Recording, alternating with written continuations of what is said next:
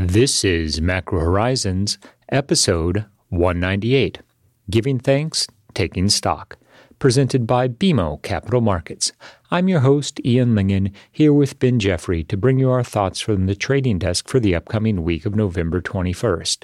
Thanksgiving is upon us, and topping the list this year will be the fact that our sponsors have yet to pull the plug on Macro Horizons, even as we quickly approach the 200th episode. Clearly, they are not listeners.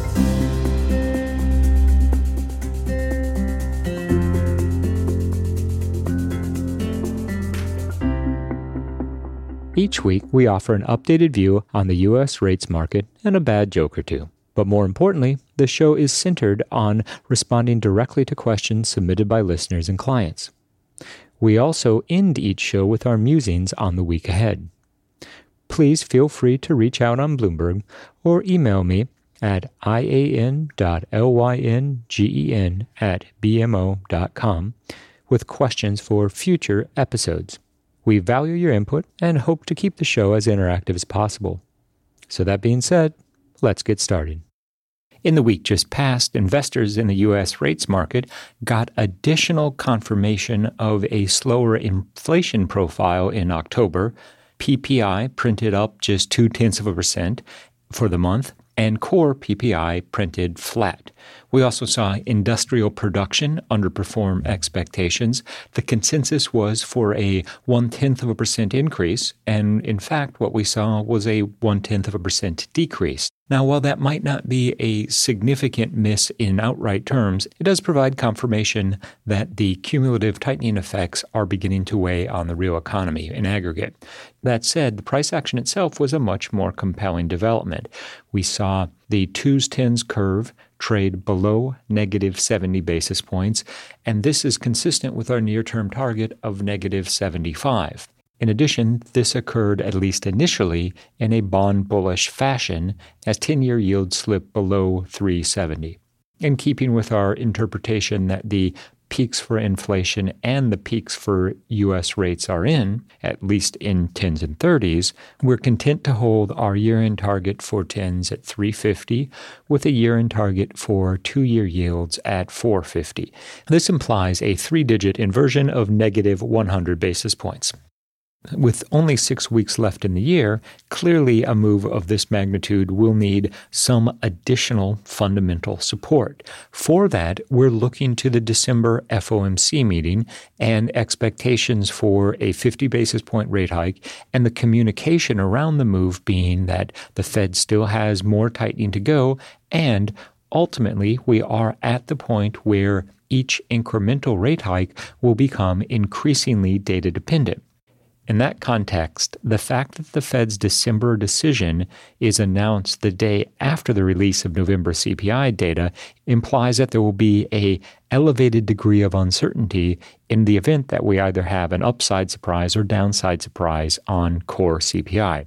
And as we have seen previously, when CPI is released during the Fed's moratorium on communication, the press has been utilized by monetary policymakers to convey any potential shift in the Fed's thinking versus what the market is pricing in.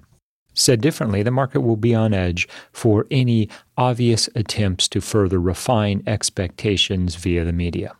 That being said, there's still several more weeks of Fed speak yet to be seen, and we anticipate a consistent message of more rate hikes to be accomplished. Once the Fed gets to terminal, it's going to be held for an extended period of time, and overall financial conditions continue to merit the Fed's hawkish stance.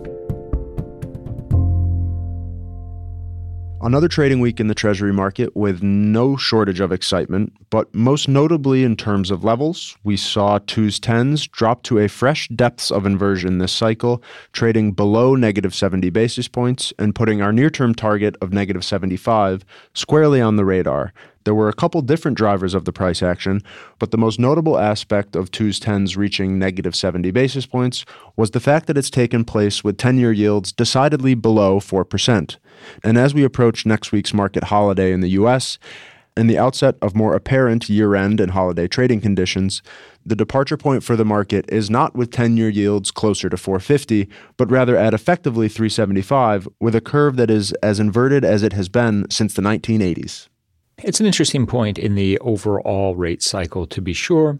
We continue to expect 50 basis points in December is the path of least resistance, and beyond that, we're anticipating another 2 hikes in Q1 at just 25 basis points each. Now, that will bring the upper bound for the Fed funds rate to 5%.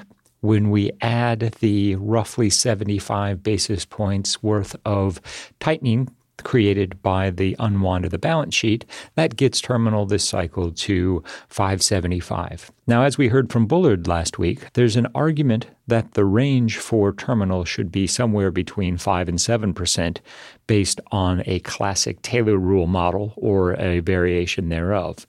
That being said, the messaging from the Fed has been relatively consistent insofar as they're readying for a downshift in December, and we're moving closer to the point where each incremental rate hike will be data dependent.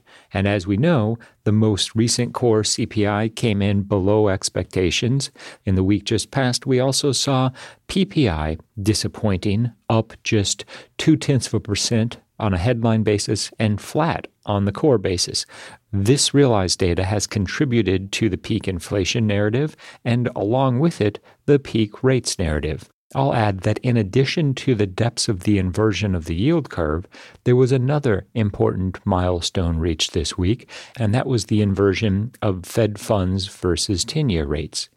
Both effective, which is 383, and the bottom of the range, which is 375. When we look historically, it's not uncommon to see 10-year yields below effective Fed funds.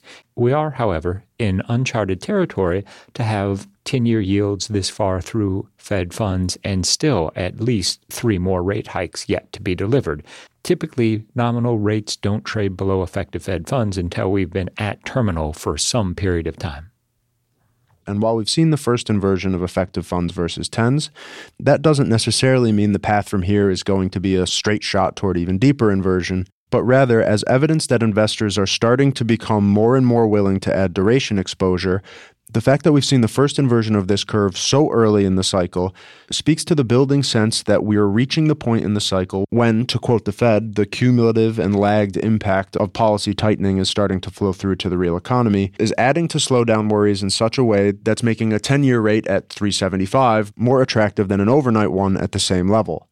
And it's this trend that we'll argue will actually be exacerbated by further rate hikes, particularly if we start to see more evidence of slowing inflation, similar to what we saw in October's data. There's also a timing aspect to consider, given that the Fed has been consistent in its messaging that they're looking for consistent evidence that inflation is decelerating. Saying that a different way, they need to see multiple consecutive months of decelerating core inflation, which means that while, yes, October's data was encouraging through the lens of containing inflation, really we're going to need to see at least November and December's data before there can be any serious tone change from the Fed that they no longer need to be raising rates. So drawing that logic forward, that gets us through the early February meeting with another 25 basis point hike, and then it won't be until we arrive at the March meeting that the Fed will likely be comfortable making the transition from actively hiking to messaging that the rate cuts, which are still priced in the Fed funds futures market in the later part of 2023, are not in line with how the Fed is thinking. This, of course, brings up the question of the shape of the dot plot and just how much policy easing, if any, the Fed's going to be willing to signal at some point in 2024. It goes without saying at this point that the Fed's objective in transitioning to an on-hold policy stance will be to communicate to the market that they intend to hold terminal for an atypically long period of time. The groundwork for that has already been well established via Fed speak and the official communications. What remains to be seen is the extent to which the market was going to continue to push back against that. When we look at Fed funds futures, we see 50 basis points of rate cuts priced into the market next year. That is 100% probability of 225 basis point cuts. Yes, but it also can be interpreted as a 25% probability that the Fed will need to move 200 basis points. And let's face it, if the Fed is forced to cut rates next year, it will be a function of much tighter financial conditions, which will presumably be driven by a dramatic sell-off in risk assets. So in reading the proverbial tea leaves of the Fed funds futures market, we're less convinced that the Fed will need to aggressively try to talk the market out of some probability of a shift in policy. And bringing this back to the start of the conversation in terms of what this all means for the shape of the curve, really it points to the next quote-unquote big trade being a bullish re-steepening led by the front end as yields reprice to a policy level that is not quite so far in restrictive territory. Now, as with so many things in the market, the question is one of timing. And when it is, we'll start to see the more durable trend shift from flattening to a drift steeper. We would argue that's going to come along with the Fed's final hike of this cycle, which, as we've discussed, will probably be sometime late in the first quarter. But this doesn't mean one should rule out an even deeper curve inversion and even something as extreme as 2s 10s reaching negative triple digits in the run-up to the end of the year or even coming out of the 1st of January. And returning to Bullard's comments for a moment, he did say that the potential range is 5 to 7% for terminal this cycle, and that does beg the question of whether R star will be higher on the other side of the pandemic than it was prior to 2020. Our take is that the Fed wasn't actually that far off with the transitory characterization of inflation early in the cycle. What they missed was the time frame. Inflation has been driven primarily by pandemic-related moves associated with the supply chain and, of course, the exodus from densely populated urban centers to the first and second-ring suburbs. Now, it's this latter factor that remains a pillar for core inflation. Eventually, OER and rents will begin to moderate. There was some early evidence of that in the most recent CPI print, but for the time being, a higher inflationary environment is a given. For a higher R star to emerge, we would need to see inflation expectations become embedded in the economy and that translate through to consistent nominal wage gains and a version of the wage inflation spiral that we saw in the 70s and 80s. There are a few reasons that we anticipate that is not going to occur, the biggest of which being the Fed's commitment to the 2% inflation target. If the Fed is willing to follow through with the amount of demand destruction associated with getting PCE back to 2% over the long run, that's going to imply a higher unemployment rate and a slower overall growth profile. Now, the counterargument is that there have been true structural changes, such as a sustainably lower labor force participation rate, that a deeper recession won't be able to offset. There are three major disinflationary pressures that were in place prior to the pandemic that are going to remain relevant going forward. First is the demographic trend in the U.S. Second, technology does remain, by definition, disinflationary. And of course, the rise of automation that was accelerated during the pandemic is going to increasingly replace frontline service sector jobs that have driven the current tight labor market conditions. The biggest unknown is, of course, how long it will take for these influences to bring inflation back in line with prior norms. And the one important and very valid counterpoint is another dynamic that began well before the pandemic and was accelerated by the unique nature of the shock brought on by COVID, which is that well before 2020, the global economy was undergoing an important shift away from more free trade policies and open borders, back to onshoring or friendshoring the means of production, away from low-cost areas in parts of the developing world, back toward higher-cost areas in North America or Western Europe. Obviously, the supply chain disruptions that were exacerbated by COVID only pushed this dynamic further as the inability to source goods that were exclusively made overseas became a severe health problem. And as the pandemic has faded, this trend has not significantly reversed. And in the U.S., despite the political changes brought on by the Biden administration, we really haven't seen a significant unwinding of some of the protectionist policies that were put in place under President Trump. And really what this all means is that, unlike the deflationary trend that was accelerated by globalization throughout the 90s and early 2000s, now we may be entering a regime where things simply cost more to produce and ultimately cost more to purchase.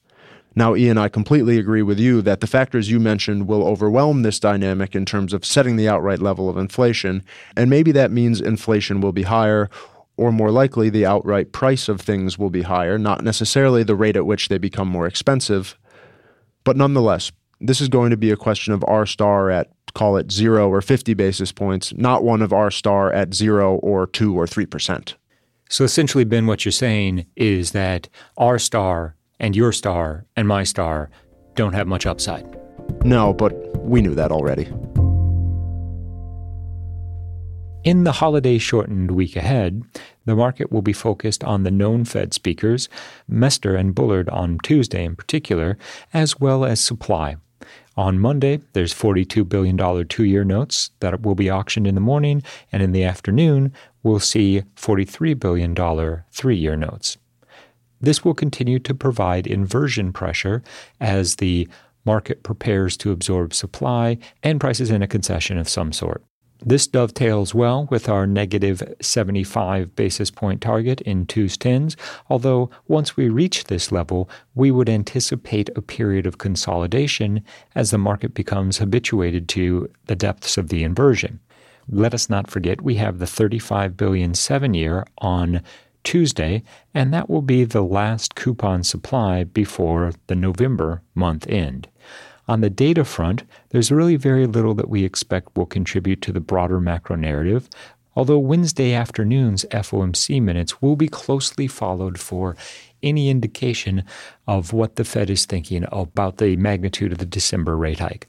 Recall that in the most recent FOMC statement, the committee focused on the cumulative tightening impact and the lagged nature of monetary policy action, both of which were interpreted, and we think correctly so, by the market as suggesting that there will be no more 75 basis point hikes, and instead a transition to 50 and then subsequently 25 will be the path of least resistance.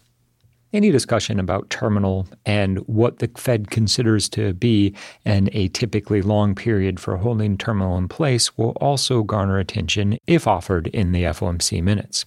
Liquidity conditions continue to remain topical in the Treasury market, and as we push toward the end of November and into the December holidays, we anticipate that liquidity will become increasingly stressed, and as a result, we expect choppier price action as flows that might not typically have triggered outsized price responses in the Treasury market lead to bigger moves in an environment where investors are unwilling to take the other side of any trend, given the collective sense that rates are reaching an inflection point. Adding to the host of reasons to expect the Fed to continue hiking rates in the new year is that the equity market continues to perform reasonably well, all things considered. This means that overall financial conditions are easier than they might have otherwise been.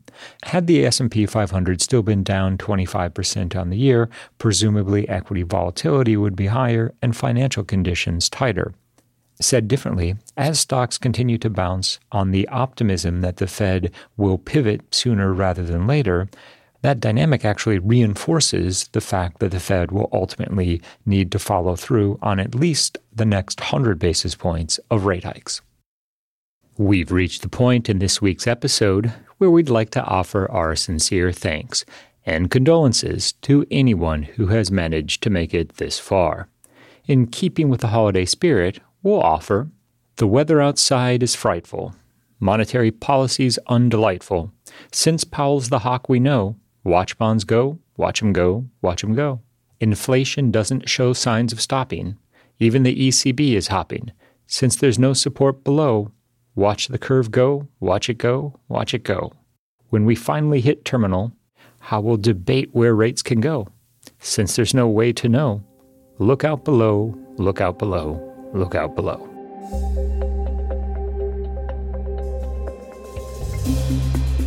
Thanks for listening to Macro Horizons. Please visit us at bmocm.com/Macro Horizons.